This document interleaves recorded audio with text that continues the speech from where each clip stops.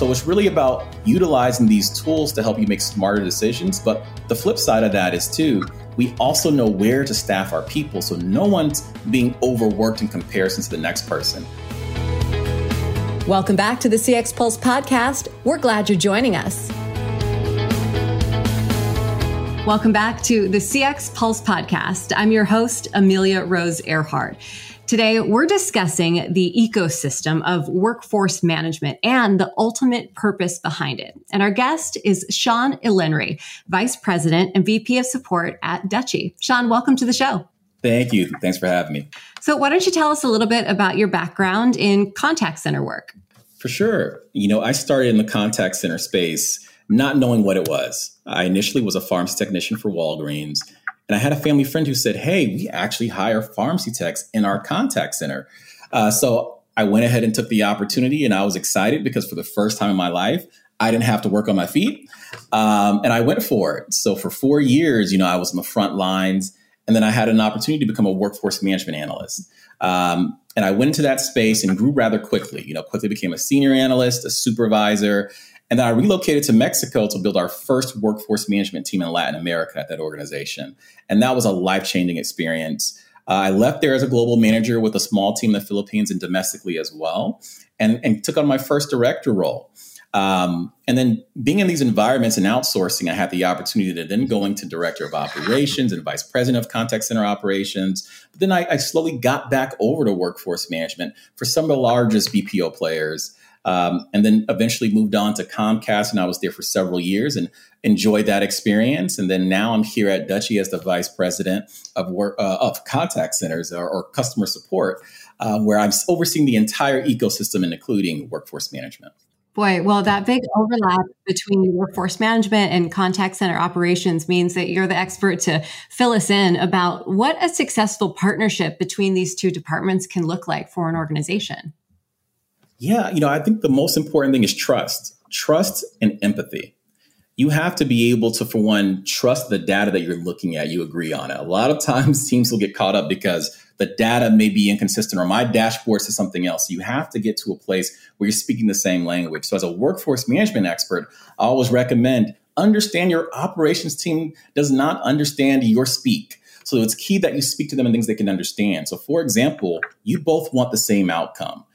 So workforce management, they're not just in a position where they're trying to help you become more efficient and more productive, but they also can help the agent morale on the floor by making sure that the agents aren't getting hit back to back and making sure customers aren't waiting a long time and it's a poor experience. So really, they have to work together because they have the same goal. And that ultimate goal is getting a great SLA and a great customer feedback score. Exactly. Both directions seeing so much improvement when one's operating smoothly. So in your own words, what's the ultimate purpose of workforce management?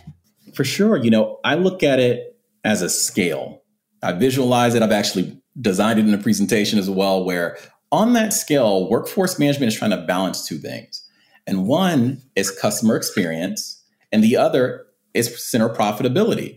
Now, under profitability, we have all those productivity metrics, shrinkage, handle time, right? We're looking at volume. Is it over forecast? Are we where we want to be? And the challenge with that is if one gets too high versus the other, it starts to negatively impact. So you can have highly productive agents, which just means their occupancy is, let's say, 95%. The challenge is that the customer experience is going to be very low because those customers are going to be waiting in queue for a very long time. And the challenge is that once that agent now speaks with that customer, the agent is in de-escalation mode before they can even solve the problem. And then that agent, once they wrap up that call, they have to do the same thing on the next call. So you want to make sure there's a balance there. But at the same time, you don't want your customers being answered within 2 seconds all day throughout the day, because what happens is now you're highly inefficient, your occupancy is low, and it's actually costing you more money to do business. So workforce management, their ultimate goal is to make sure that they're balancing the two of those.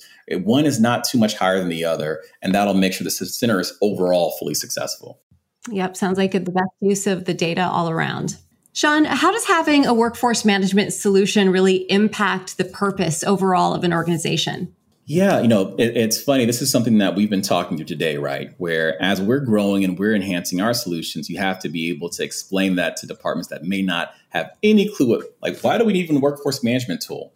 And I think a big area where we see it impacting and helping is schedule efficiency.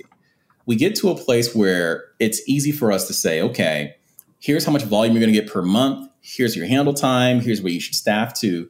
But the challenge is when we start looking at it day over day, interval by interval, how accurate can we be as the trends change over time? So what I love about the tools is that it puts us in a position to be able to look at that and also say, for example, how does our staffing requirements look if we're looking to change our service level criteria? So for example, you could say, hey, we want to go for a 95% SLA within 1 minute versus maybe going for an 80% SLA within 30 seconds. And when you run those numbers, it's able to utilize Erlang and let you know, hey, you know what? The 80% within 30 seconds is actually much more efficient. It's going to maybe save you 5% in headcount. And that 5% could be a lot of money for a center that has thousands of agents, hundreds of agents, or just a dozen agents, right? So it's really about utilizing these tools to help you make smarter decisions. But the flip side of that is too, we also know where to staff our people. So no one's being overworked in comparison to the next person. I know as a rep, I hated seeing when my peers not working as hard as me, or if I'm working on a shift that everyone dreads because we know it's going to be very difficult. So these tools help us not only help our customers, but also help our employees to make sure they're staffed properly. Yeah. And you mentioned the financial impact here. Why don't you tell us some of the specifics about the ROI companies can gain by using a holistic WFM solution? Most definitely. You know, that 5% can go a long way, right? So if I'm in a position where I say, okay, by implementing this tool, I can save 5% in my current headcount requirements. I can also repurpose that headcount. So it doesn't just mean that, hey, these are heads that I'm going to get rid of. It may be able to allow us to cultivate talent in other areas. Or let's say, hey, let's take this 5% and add more development time and now create a world-class customer experience. So now you can impact it in one of two ways. You can either reduce your operating costs, or you can actually work towards investing in your NPS. So the ROI is not just financial. It also can improve your customer retention. Right. Now, let's talk about the top 4 factors that impact the Net Promoter Score and exactly how workforce management plays a role in all of this. You know, the first one for me that I look at is always on.